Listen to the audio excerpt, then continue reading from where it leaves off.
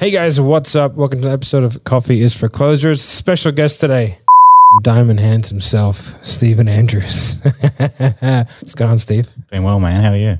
I'm good, buddy. So Steve is one of our sales guys, has a very colorful background in terms of business and sales and what you've learned and where you've come from. But I thought it'd be a good idea today to get Steve in and show us your wisdom and your journey. So cue the intro. If you listen to this podcast, you will make your first million within 3 years. I'm going to repeat that. You will make $1 million within 3 years of the first episode you listen to. We don't want pikers. We're not here to save the manatees. We're here to make podcasts. You really want this. You listen and review. Put that coffee down. Right, Stevie. How did we get to be here today? Good question, Matt. Found out about Sales Sniper. When was it? Probably end of 2020, actually. Mm-hmm. I got involved with Jeremy Miner, and then as part of that, saw one podcast, one kind of meeting with Matt, and I thought, this is a guy I should get to know. He knows sales and quite intriguing. So it's been a good journey, actually, man. Okay, what did you do before sales? Mate, I was in Forex brokering, Yeah. Been running brokerages. Was selling in brokerages before that. Then I sort of graduated to running it, and I've had all sorts of history there. So it's been a good journey. Okay, so what was the, I guess, sales floor mentality like on sales in a Forex brokerage firm? Look, it's quite not the traditional sort of kill 'em, because we've got to be compliant, right? So you had to sort of sell intelligently. Like you couldn't just blast everyone and, sell with hype the way that most people try to tell you to do it. So you had to be quite, strategic with your sales. You had to be compliant with the regulators that you're not overhyping a product because it was regulated. So it was quite a different background than traditional, powwow, hammer the sales, even though there is some of that in that industry. Okay. Because like my thought immediately goes to boiler room. Spot on. And that kind of stuff, right? So like what were the specific, I guess, products that you were trying to get people into? Basically, you're selling the software to trade effectively, and the software as well as the brokerage itself. Okay. So you're selling the brokerage in terms of... So I would invest my money and you guys take the money and you guys invest it for me. No, invest with us and trade with us. You're selling the brokerage as a service as well. Oh. So come in here and you had to compete with other brokers, bigger, more established, come in here and why. So you had to sort of sell that aspect. So quite interesting. So I guess Forex is different to like traditional stock brokering. Yeah. Is it more or less regulated? I'd say with the Forex industry, if people in the Forex industry know this, I'd say it's probably more regulated. Okay. It's a derivative. It's a high risk, high play game. So the regulators are very sort of cautious with it, as they should be, because there are some bad players that they've got to be aware of. So well, whenever you get DM'd by a scammer, it's either crypto or Forex, right? That's right. Comes with the territory, right? Do you see any parallels between what's happening at the moment with crypto and I guess maybe, I don't know much about Forex. Was there like a golden age of Forex? Do you think that's sort of that money's passing, or is it still just as lucrative as That's a good question. And the answer is the regulators have come down the last couple of years and they've really tightened up the industry, which it needed to be done. So to some extent, for the bad players, the golden industry is over in terms of, higher profits and all that. But, in terms of for the safety of the clients and the consumers, it's probably they're in a better spot now that they're not in a position taking so much risks with it, that the brokers are doing the better things now because the regulators have sort of caught up with it. So the golden age in some respects has passed, but it's a safer environment now. Do you think that they'll do the same similar thing with crypto? I do. I think that crypto would be one of the big talking points across the world. We've already had American administration just last week talk about that and shaking the market, as we can see. Right? Huge. Blood and guts everywhere. Man. Yeah, and you were the CEO of one of those large brokers. A few of them, actually, over my time. Yeah, okay. So how did that, I guess, like, you don't have to go through the series of events because I'm somewhat familiar with it, but I guess, like, what was the point where you were like, this, I'm out, I want to get into something where I have more control over? Yeah, well again, it stemmed from, I was pregnant with my first child. Me, myself wasn't, but my partner, Arissa, was.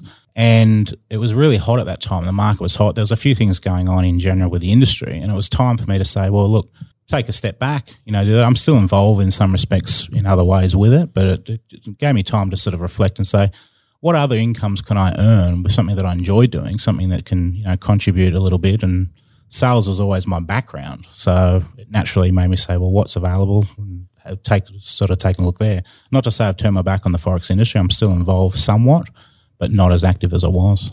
So what was your first high ticket gig?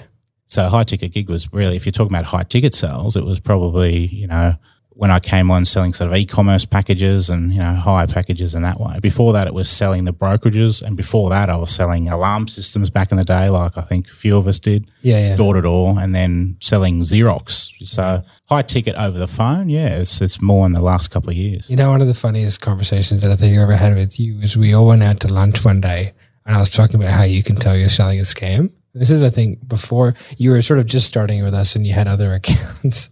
And I remember I started listing all the things that you can tell. And we all looked at you and you were like, I was like, I think Steve just figured out he's selling a scam. Well, I come into things genuinely wanting to help people, right? Yeah. And, when you find if something's not right or if it's delivered not right, you don't want to be, you want to be in help, helping people. You want someone that buys a product that, is in a position to do it and they're ready. And I think if you've got that alignment, right, and if you've got that you believe in what you're selling, I don't know, I think it's more congruent and it allows you to, have a better response and a better outcome for everyone. Yeah, man, cool. And so what was your first product was like e-com done for you, or was it? Yeah, effectively. Yeah. And then I think you moved on to an Amazon offer. Yep. Right. And so I guess where are you headed? Like where do you want to be in terms of your sales career? Because I know a little bit about you. You don't need the money, right? Because you've been good with your investments. So what's the driving force behind wanting to, why would you invest, 30 grand or 40 grand, or whatever it is you did in your sales training when you're very comfortable and you have a skill set being Forex trading and crypto trading where you could probably just do that full time and make a good amount of coin. Yeah. Right. So why go so deep into the skill set? I think it's probably one of the most important skills you could learn, really. And it's important to keep diversified, right? Like markets come and go, things come and go. And I think if you're not diversified enough, if you specialise too much, some people argue the point that you've got to specialise and master something completely. But I was in a point where I reached a certain point in the career. I've been there before, been in the corner offices in the city, 27th floor on, Barangaroo. I've done some cool stuff. But going back to the roots and having a skill set that you could have a bit of freedom, it came down to really flexibility and the ability to have freedom that you could pick up and say, right, can I speak to someone today, potentially make a good amount of money and then choose what I want to do the rest of the day? It's not just about working that grind and, 8 till 6 and, missing out on your family growing up. It's having that ability to have freedom, while also being able to command another income level whenever you wanted to. I just thought, I've always liked sales. I've always been decent, or so I thought before I came here. The level of salesmanship in here is insane. But I always enjoyed it, just put it bluntly, really. Yeah. What do you think was the difference between, I guess, NDPQ and the sort of style of selling that you did?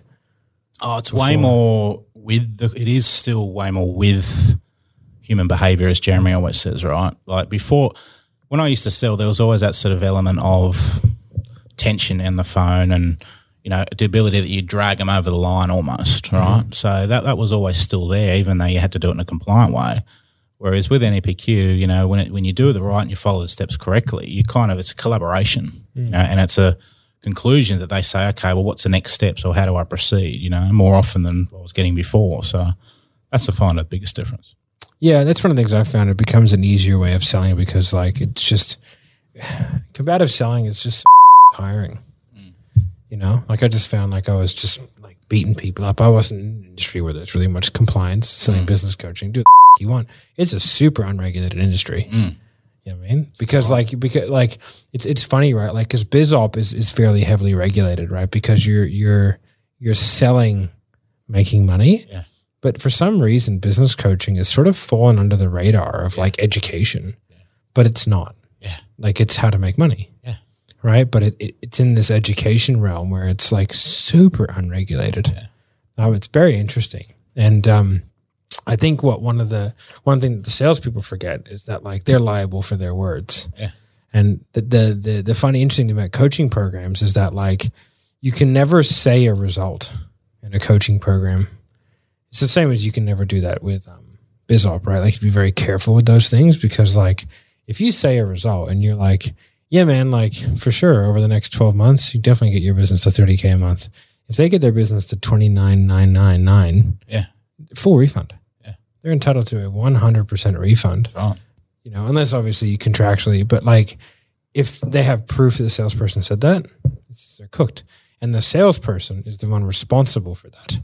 Like not the business, because like the business didn't tell you to say that. Right? If the business did, then they're going to be in trouble if you have proof of that. Right. But like salespeople need to be aware that like they are like, even though it's a relatively unregulated industry, especially coaching and consulting, which I think will change, especially as it starts to get bigger and bigger and bigger. And Facebook and Instagram and all that, they're doing their own internal regulations essentially. Yeah. But in terms of like a sales process and delivery mechanisms, like it's pretty rogue.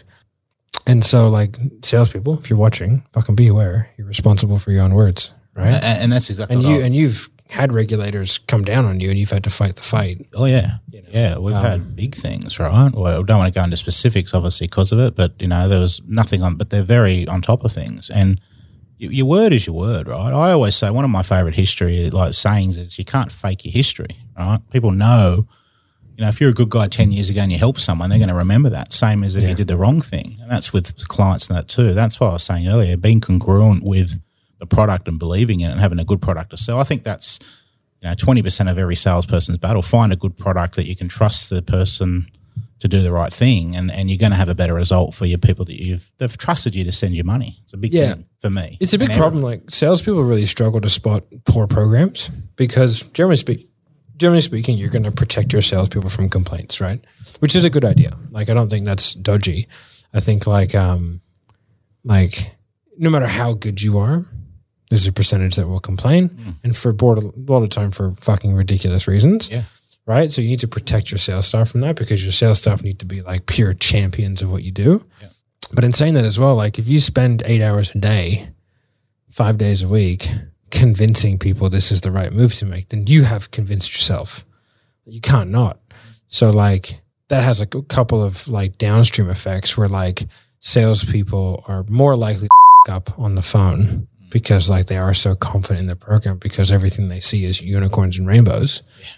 Right. Yeah. But also like they're loyal to a fault, like to where like they take the shit end of the stick because like they're like, oh, this is the greatest program. I'm lucky to be selling it. And then business owners take advantage of that. That's right. And I've seen a real shift in the last probably year of like higher level business owners losing lots and lots of staff because like they're just being greedy. And I think like Ryan Serhant, I did a podcast with Ryan Serhant that we'll link somewhere below. I did a clubhouse with him and he was telling me how like a really, really great lesson was like when he was building one of his sales teams, he had a team of like 80 or 90 people at the time and he was building that up. And then all of a sudden he had like a mass exodus. And it was because like he got 2 extra TV shows. He was on 3 TV shows, right?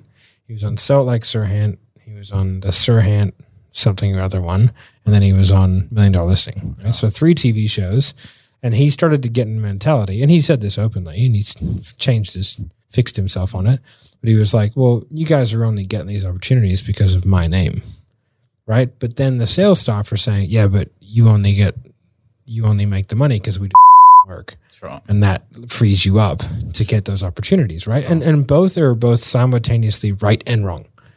It's so funny you mention this, man. As someone who came from a sales background in the Forex brokerage industry and then came into management, I couldn't agree with that more because it's always that it's a push between management treating employees not as well as they should be and employees thinking they're entitled to more than they're worth, right? Yeah. That's what I find. And it was always that balance. But having seen both sides, where you're right, people are losing people because they think that the business is bigger than the people. And that's not the case. You know, without the people, everyone walks away from the business. You've got nothing. But also without the brand. Without the brand. So they're both equally as important. They're both equally, it's a tree and branch, but they're both equally, it's a synergy, right? And they both have to, you know, it's almost the difference between politics, left and right. You need the center, you know. Yeah, you can go spend a whole podcast on just that. And there's probably times where the brand relies on the employees, and there's times where the employees have to rely on the brand. You know, like if we go through a spot where, you know, 3 or 4 of our account team the bed and we don't get sales and we lose those, and we're going to rely on my branding to get us more accounts to be able to feed them. And there'll be times where like the only reason why we get those accounts is because our guys have done such a good job. That's right. So it's like, you know, there's a back of, you know, we had a team meeting today and I just said like everyone needs to know that first of all, like decision-making processes, I think should be somewhat transparent. And I think that's a big mistake that a lot of business owners make and sales team leaders and stuff like that. Like they compartmentalize unnecessarily. Like I used to come from a special operations background where everything's compartmentalized for very good reason, but it still creates issues. Right? It's probably over compartmentalized because people inherently like to know things other people don't. Right? But what that does is it creates a lack of faith in the decision-making process of the hierarchy. Right? Because if you don't have and so what I try and do here is I try and have a transparent decision-making process and I don't let them know on every decision, but every decision is guided by a couple of fundamental principles, which is it the best thing for our sales team? Like, is it best for the individual? So like if I move someone from one account to another and they're like, why are we doing this? It's like, well, I've looked at your data and you're not going to be successful here long-term. Yeah. So I'm putting you somewhere where I think you can be. Yeah. I understand that might be frustrating, but I'm doing it because like, that's what's best. That's right. You know what I mean? And so like, and I could be wrong, right? But like the decision-making metric is like, how do we put people in the best position to be able to get the outcome that they want? And then how do we balance that with not up the company, right? Like we recently changed in billing cycles. So we pay mid-month. So in January, we're paying on the 10th, and then in February, we're paying on the 15th, right? The reason is because like there's a lot of back and forth in our invoices with our clients because they're for hundreds of thousands of dollars every month, and there's a lot of line items. So there's a lot of back and forth. So it can take 3 to 4 weeks to get paid, whereas we were essentially invoicing on the 31st, getting invoiced on the 1st, paying on the 1st, and getting paid for that invoice 3 weeks later. Right. So like we're putting ourselves in a $1 million to $2 million cash flow shortage every 30 days. Right. Which is like problematic because it makes it difficult to run the business. So whereas like, so how do we, but like we did that in order to pay the sales guys as fast as possible to make them as happy as possible, but we did it at the massive detriment to the business. So now we're like, okay, well, let's mitigate that detriment by having a mid-month billing cycle. Yeah. And then we know we get everyone paid on the day of the 15th. Yeah. Right. So it's like, bang, good to go. And we have a transition period to get there, but it's like, that's the best balancing act we can do. Best case would be 30-day payment terms. You send me an invoice, I have 30 days to pay it. That would be best for the business, but it's kind of around for the sales guy. You know, because then technically, if you do a sale on the 1st of the month, you're not getting paid for that for 60 days. That's right. Which is hard to do. You know what I mean? Once you're in that cycle, it becomes fine, but getting into that cycle becomes right? So mid-month is where it will stay. And what you just said then, I think if people in the team know why you're making decisions, this is not a decision in a vacuum. Because what I found firsthand, when things were said and there was decisions from higher up and it didn't make sense or they didn't know why, that's when you cause people get a bit uncertain. Creates friction and bitterness. Whereas if you sit down and say, hey, you're open about it, the reason they're doing this is this, there's a short-term hit, but it's for the long term. And people get it, right? Most people, 90% of people that you deal with, 95, hopefully more, are reasonable, right? So if you're reasonable with them, and the people who aren't, you don't want them around anyway because they're going to cause another trouble with something else down the line. Yeah. So if you're transparent with them enough, and you don't need to tell them everything, you're not going to tell them the bottom line of the business or really sensitive stuff, but transparency, I think, always works because it just gets people on the same side, that we're all in the same boat, paddling the same way, I reckon. Yeah. Like I think, and so also the one of the other core tenets is that like regardless of your position in the company, your value is the same. Right? So like you should speak to me the same way that you speak to Joe Setter. Yeah. Right? Because if you don't, like first of all, what the wrong with you? It's an elitist thing, right? Yeah. That's what really me about like the special ops community, especially snipers. Man, snipers thought they were so cool. And I was in snipers. And it was like, thought we were cool. It's like, guys, like your job and your rank does not dictate your value as a human. No. So like, let's just treat everybody with respect and we'll all be fine. You know, like that should be the default, right? And so like I had a real problem with that. And I was like, we're not that cool. I was like, we're just, you know, people like to martyr themselves, right? I'm doing this for the good of the country. You just like doing it. Yeah. It's just fun. Don't pretend that it's something. Jumping out of planes and fast roping onto buildings, like it's every little boy's dream. Yeah. It's fun. Yeah. Like, there's a chance you might die, but I get some cool stories, upside, right? So there's a lot of upside, right? So I think like it's important to remember that stuff. And I think for me as like a manager of a lot of people, like I can see the frustrations that must have come from like managing a highly motivated group of young men in special operations. But I can see a lot of the frustrations are self-manifested because of a complete lack of transparency. Yeah. And it's like, if they would have just gone, hey, you guys are doing this for this reason, people go, oh, instead of all the diggers going, it's so simple. Yeah.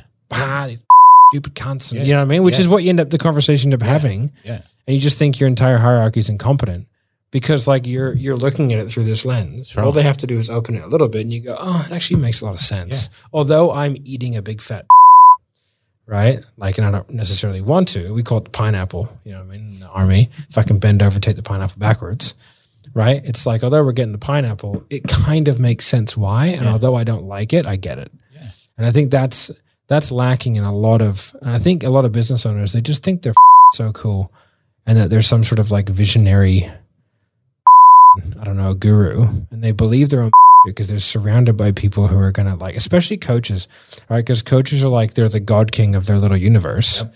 And it's like, it's just such a way to be. And it makes you the worst boss. Well, exactly what you said, mate. You look at it where people are sitting around. It's when you get to a certain level, you got to remember where you came from, right? It's the people that get you there. And exactly what you just were mentioning, you can't just expect all of a sudden you're at this elite stage and then to treat other people bad. And it comes down to what you're mentioning about, you know, you've got to be a good person no matter who you're talking to. And people lose that when they get to a certain level. Or they never understood it because they might not have ever been there. A lot of people in positions of power and privilege have never had to struggle. They're sometimes the worst because they've never seen the other side. That's why I think you always got to stay humble, treat people the way you want to be treated, right? Yeah, and I think like people just, I don't know, they start to believe their own bullshit. And I think like specifically in the coaching and consulting industry, which is the industry that we're sort of in, there's variants left and right there with BizOp and stuff like that. But essentially it's people teaching other people, right? I think people really do get stuck in their own vacuum and it ends up being just a really, really it just ends up being a very, very negative environment for a lot of salespeople. And what I'm seeing industry wide is very unhappy, highly commoditized salespeople. And they're coming to us because we don't treat them that way. Oh. And they're coming to us a lot of the time for a reduction in percentage because we're an agency, like we can't pay as well as going direct to the account. We just can't because we have infrastructure costs, right? So like if similar closer can bid 20%, like we might be able to bid at 23% and get it because we come with a lot of stuff, but like that 20% would all go to the sales guy. If we did that, we'd go broke. That's right. Like we have to take 50 to 60% of that. And like we're very transparent about that because it's like, man, like we have so much infrastructure cost because we're training everybody, we're writing everyone's scripts, we're providing CRMs, we're providing follow-up people for the closers, we've got setters we've got, and all those people are on fixed wages, you know, and then we've got a CTO, a CMO, a CEO, a CFO, two bookkeepers, we've got this, you know what I mean? So like, and all to make sure that you guys as salespeople can just sell, right? And like, because for me, like I never allowed myself to be in an environment that wasn't good because I relentlessly stand up for myself. Like I won't tolerate it. But like, and I'm not going to be a dick about it, but like I remember when I was selling for an account, he's like, hey man, we have a retreat coming up. I want you to come out for 2 days and teach. I was like, yeah, sweet. What's the pay? Like, oh, we don't pay sales guys for that. I was like, well, what do you mean? I was like, my cost of opportunity. I was like, I have an 80% close rate. I have a 80% show up rate. I do, 8 sales a week. So let's say I average 2 sales a day because I don't really work Fridays. I'm like, I make $2,000 a sale. You're stopping me from making $8,000. And offering me zero to come. And I have to leave my family, right? Go to a bunch of people that I don't know or particularly give about and teach stuff that I spent money learning. I was like, it's not very appetizing, mate. I had to break it to you. Like, it's just not very appetizing. And so they're like, oh, we'll cover your flights and accommodation. And I was like, no, like, unless you pay me for it, mate, I'm not doing it. I don't expect you to pay me the $8,000, but I expect you to come to the table with something. And I go, I am a commission-only sales rep. I'm not an employee. None of the contract that we signed stated that I had to do anything outside of sell people. And I do that really well. If you want me to do something, then you can come up with an agreement, either short-term or long-term, and I'll do it if it makes sense financially. The fact that they even said to throw the flight and the costs down. Yeah, it's like, was that ever was that not a given? Yeah. Yeah, but the other guys just did it. And I think they paid for their own flights, right? And I was like, I'm not doing that. So I ended up getting paid flights, accommodation, and I got paid for the whole thing. And it was fine. But yeah, it's just like, but people don't stand up to themselves like that. And it's like, that's why I'm a big believer of, and I say it a lot, is like, your employees do employee things, your contractors do contractor things. But if you ask your contractors to do stuff, you kind of have to pay them, you know? It's beyond the scope of what they do, right? Yeah. You know, it's like, hey, if I ask you to train 4 people for 2 hours of the thing, I'd be like, send me a rate. You know, like, I don't ask you to train people for free. It makes no sense. Like, it's crazy. You're not a corporate guy on thing that's just part of the job. It's not part of us. Yeah. Yeah. So I think, like, people don't get that. You know, I know one of the big sales and marketing organizations like recently did a massive pay drop for everybody, probably because they're positioning to sell, I would assume. So they're increasing margin. But yeah, and they had like a bit of a mass exodus. A bunch of them came over to us, and like getting an insight into, and this isn't a one-off, like I've heard this a lot, getting an insight into like how those people are treated. Like I actually got told that people are getting yelled at, like actually yelled at for not hitting a KPI. Like, do you know how badly you have to fail as a leader to yell at somebody? Yeah. Like even in the military, like bags yelled at people, right? Like when I was in regular infantry, they would scream at everybody for everything because they're fucking worthless, man. Yeah. Like, and sorry if that offends you, army people, compared to SF, it's absolutely worthless, right? And then I'd get to SF and people would be like, hey man, and they would sit you down and they would very sternly, but they would go, this is what's happening. This is what's wrong. This is why it's wrong. This is what I need you to do to fix it. And you go, yep, sounds good. And then there was no grudge. The best manager of men that I ever had was a terrifying dude named, I won't say his name because he's still in, but he was a sergeant. I think he's a warrant. He's way up for that now. And he was a sniper platoon sergeant. He was a giant man who was like a 10th degree black belt in 17 different styles. Like savage, bro. Savage, dude. And he ran my sniper course and he was a really good guy. But took it seriously, as you should. It's a serious job. But like if you up, he would go hard in the paint on you and then that was it. He wouldn't yell at you, but he just like very serious and he'd go, yep, sweet. And then he'd go, fix it. You'll never hear another word about it. And he stuck to that word? Oh yeah, he never held a grudge. You could never held a grudge, right? So you were never treated differently based on previous behavior unless it became persistent and consistent, but then you were managed out anyway, right? Because you're just not right for it. Yeah. And then one of the things that he came in and he said, like, there's 3 things. And he said this conversation with everybody. So he'd bring him in and goes, okay, there's 3 things that you need to know. There's 3 important things. There's your job, your career, and your family. He goes, family is first. It's the most important thing. If you ever need anything family-wise, you just tell me, you do it, I will make it work. If you ever use that and lie to me, I will destroy you. I see where you got that from because you said that. You said that. Yeah. So it's like, you have a family issue? Fine, man. Do your thing. We'll cover it, right? It's not a problem. And then he goes, then there's your job. All you have to do is be good at your job. So focus on being good at your job and then I'm happy. And then there's your career. Let me focus on your career and I will sometimes have you do things that you don't want to do, but just know it's in the best interest of your career. So you tell him where you want to go in your career. I want to do this. He goes, sweet. And he'll map that out for you. And then from there, he might get you to do he's already done it. So he knows the things, the skill sets you have to have in order to get to where you want to go. So he might give you jobs that you perceive to be or meaningless, but they're designed to help you get to your goal faster. Something popped in my head, mate. Makes me laugh. The Karate Kid, wax on, wax off. He keeps doing that. Exactly. What am I doing? And then when it came time to do it, it was for a reason. But yeah, so I think like, you know, there's like and he's a great manager of men and his retention rate for people is really high. Because like he understood how to be transparent and communicate with people. And I think like that's just a skill set that is like very missing in the coaching and consulting industry. And I think because a lot of them are very young. You get a lot of these guys, they're 28 years old, they're making $1 million a year and king got their fans, got everyone. Yeah, buying a drooling over Lamborghini them. or whatever.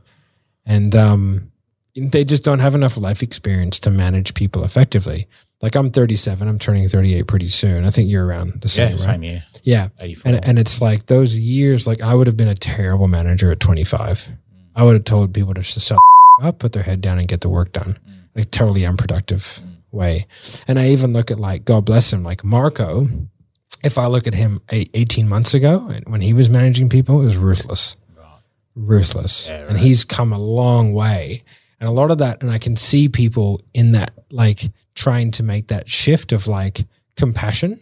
Good management is a lot about compassion, right? You have to like understand not everyone has the same goal. Not everyone has the same abilities. Not everyone has the same desire, right? So like if I want to be a billionaire and I make all my decisions based off the fact that I want to be a billionaire and I speak to someone who doesn't want to be a billionaire, like their decision-making process is so different.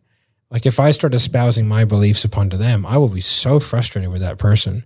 There's one of our sales guys in particular who I speak to, he's probably listening. I speak to about this a fair bit because that is the biggest hurdle he's trying to overcome to become someone who can manage people. Right now, he's basically incapable of management because like very, very stuck in the head that this is what I want.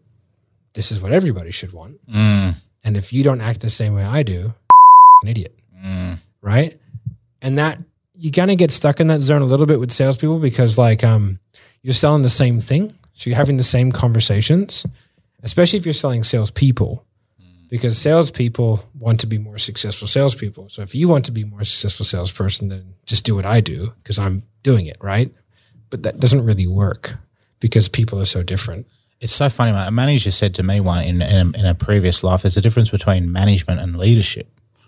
I thought that was a pretty interesting comment because it's true. You know, you can be very good and you can be a really good sales guy, but it doesn't always translate to being effective management unless you learn the skills to do that. And sometimes, and this is the thing I find, it holds some salespeople down.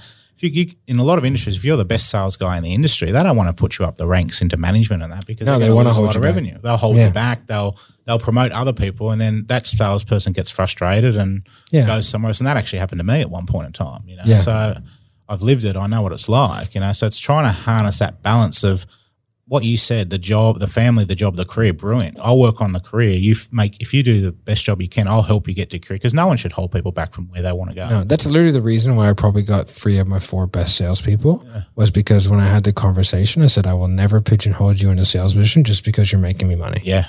And that goes a long way. And that was Anthony, Right. right? Because he got pigeonholed in that. Excellent. Marco. Yeah. And I can't remember another person, but like, for example, Marco, best sales guy I've ever met besides Jeremy, doesn't do sales calls anymore. Yeah. Right. Except for the sales calls to sign up done for you clients. Right. And some B2B stuff. But he, like, if I had him on crypto account, for example, he'd make us a ton of money. Yeah. Like a ton. I could put him on there and I could pull in hundreds of thousands of profit every month just from his calls. Right. But it's like, that's not really progressing him in any way, shape or form. It would also like, you know, counteractively would have a massive detriment to the business. But let's just say he wasn't as proficient in all the other things that he was. Like, I would not allow him just to be stuck in sales land, which is why like he was out of sales within 2 years, I think. So he's a really good guy. Yeah, like he did sales. He's still in sales, don't get me wrong, but it's very different. He's not on an account per se. He sells for Sales Sniper. Okay. Right. And he sells for 7th level. So he does some high level B2B stuff and then he sells the accounts that want to come in. So if you want us to do your sales, like people don't reach out to me about it. People reach out to Marco. Yeah. And we have a website form on the website and that gets like 30 leads a month. Knows where they come from. Probably from here. Talking, yeah. Yeah. But yeah. People who pigeonhole salespeople, they try to protect what they've got in the sales guy, but they end up with none anyway. The salesperson will go. They've lost someone with a lot of brain, you know. And you sometimes, if you're trying to focus and you've got a sales guy that's doing a lot of your sales, you don't want to. You got to diversify and make sure other people are getting better. Otherwise, that salesperson goes or gets hit by a bus, your business is in trouble. There's a lot of business out there that are relying on 1 or 2 sales guys that you probably, especially if you have rock stars. Yeah. Terrifying if you have rock stars. And if you don't identify that you have rock stars, if you just think that you're marketing, one of the biggest things that kills coaches is that they think that they are the reason why they're making sales. Like, oh, my content, my product, my service, my marketing is so good that anyone can sell it. And I slap back on clients pretty hard when they're like, oh, you're amazing. I'm this and this and this. I'm like, well, champ. I go, they're probably not. I go, your lead flow is probably half decent. Your leads are okay. Unless you're actually famous. And even then, like we sell for Ryan Serhant. It doesn't make it any easier. We sell for the number one most recognized real estate agent on planet Earth, right? Literally and like statistically, that's the case. It has the most recognized real estate brand on the planet, and that is a difficult sale, right? It's a 10 and 24K coaching program. It's difficult, man. Like we have top tier sales guys on there, and we are constantly wargaming. We did an hour with Ryan today to try and get some more insights so we can tweak it and adjust it even more, right? We've been on that account for 2 years. And so like, that's when I was like, oh, myth busted. I was like, because when I got on there, I was like, oh man, these are going to be laydowns. No way. We do sales for a Brad Lee program. Again, makes no fucking difference. It just makes it easier to get leads. Yes. That is honestly what it is. Like the more known you are, the more people you have booking in just because of your name, but they're not qualified or relevant. Should be on the phone call. We had to have a whole mechanism in place just to stop people who just wanted to chat to Ryan. Yeah. Like, so, you know, and like you have good sales, like you have good sales guys, not rock stars, just good, effective sales guys, and you have good marketing, right? If you have rock star marketing, you end up with a weak sales team. Yep. If you have rock star sales, you end up with weak marketing. I remember we were working with a coach, and he goes to me, he goes, oh, our problem is we have too many good leads. And I went, first of all, shut the up. I was like, what did you just say? Ridiculous thing to say. And so he was like, well, I've gone through and I saw the quality of the lead in DMs is amazing. These people are this. And I was like, all right, let's pull up some sales calls, right? At random, pulled up sales calls. And I was like, you think, and Marco was the sales guy. And I was like, your problem is Marco's closing everybody. And I was like, you need to realize he is a generational sales guy. Yeah. Like he is so good at selling this particular thing that if I put anybody else in there, they will not make any sales. Yeah. I was like, Marco is getting people to sell their parents' cars, right? Like he's getting people's mothers on the phone to give their credit card from their parents and selling the parents. And these are 30-year-old men, right? You know what I mean? So like crazy ninja wizard stuff. And I was like, you have a rock star. And I was like, it's really dangerous to not identify that. And if you don't identify it, I go, this business will sink because anyone else will not be able to like replicate this. Oh. And so he didn't believe me. They took back over the sales process for a month. Their revenue dropped by like 80%. And then we took it back over. It's probably I would have been a fly on the wall on that call. Yeah, it went from $300K a month, right? And about half of that was front-end revenue and half of it was recurring. And then it went down to like 80,000 the next month. Right. And then we took back over 350. Right. And it was just like that. And it was just because, mate, we got a rock star salesperson on here. So it's like you need to build out your business knowing that you have that. So you need to fix your marketing. So Marco's telling you to lay downs. Yeah. Yeah. And then every now and then you get a rock star marketing, rock star sales team like we have in one of our like crypto-based accounts. Crazy. Like it's madness. We have a 25 times return of ad spend. Yeah. But their internal team is only averaging like 8, right? So 8's still very good, but our is so much higher that like it shows you like that next level of salesperson with the same leads can produce such a better result because of the processes and the systems and all that kind of stuff. So yeah, we've been averaging over 22, I think, X return of ad spend. So they put $10,000 in, they get $220,000 back in cash. So they just spend money all day, mate. Turn it up like that. Yeah. Well, that's if you found the tap, you just keep turning it up and then reach the capacity point. I mean, if it's raining, grab a bucket. Yeah. You know? And I always tell the boys, like, I don't know how long this is going to last just because, like, you never know how long good marketing will last. You just never know. So it's like, let's just, with the knowledge that, and I've done this on many accounts, and, you know, it's like, okay, lead flow is really, really high. Let's not forget our pipeline and our follow-up because, like, this tap could turn off at any day, and we need to know that. And we need to not panic when it does, because like it will get turned off. It's not if, it's when. Yeah. Right. Right. It's not, nothing stays forever. Yeah. We've had heaps of accounts that, like, I remember I had a guy and I was like, okay, so we'll do this for redundancy in case your ads get turned down. He goes, oh, that would never happen. I said, it will guarantee it will happen. He's like, no, we have this, this, and this. I go, mate, I had a client with 16 backup accounts. Okay. Every single one got blocked. I was like, so it's not a matter of if, it's a matter of when. If you don't realize that, we are not a good fit, because that means that you're playing the best case scenario game, and I can't play that game. I have to play the worst case scenario game. And so it's like, let's set up structures and systems and alternate lead flow mechanisms that give us redundancy when the paid ads go down. So yeah. Logical. All right, guys, if you like that kind of content, make sure you like, subscribe, hit notification about all that kind of good stuff. And head over to Closing Code Facebook group. If you want to learn more about pure sales training, you can over to salesrevolution.group. And then you can hit the Sales Revolution, which is our 7th level side. If you want to work for us or work with us, you can just go to salessniper.net and go to the work with us I think the work with us section and the done for you section. And we have some stuff to fill out. But any final words of wisdom? Oh, what you just said, like, it's, if you're wanting to get better at sales and you want a good group of people to work with, I couldn't recommend it enough. It's I've never seen a place like this, and I've been around the traps a bit to know, for sure. So awesome. It's good to be here, man. Awesome. All right, guys, have a good day. Bye. Put that coffee down. Coffee's for closers only.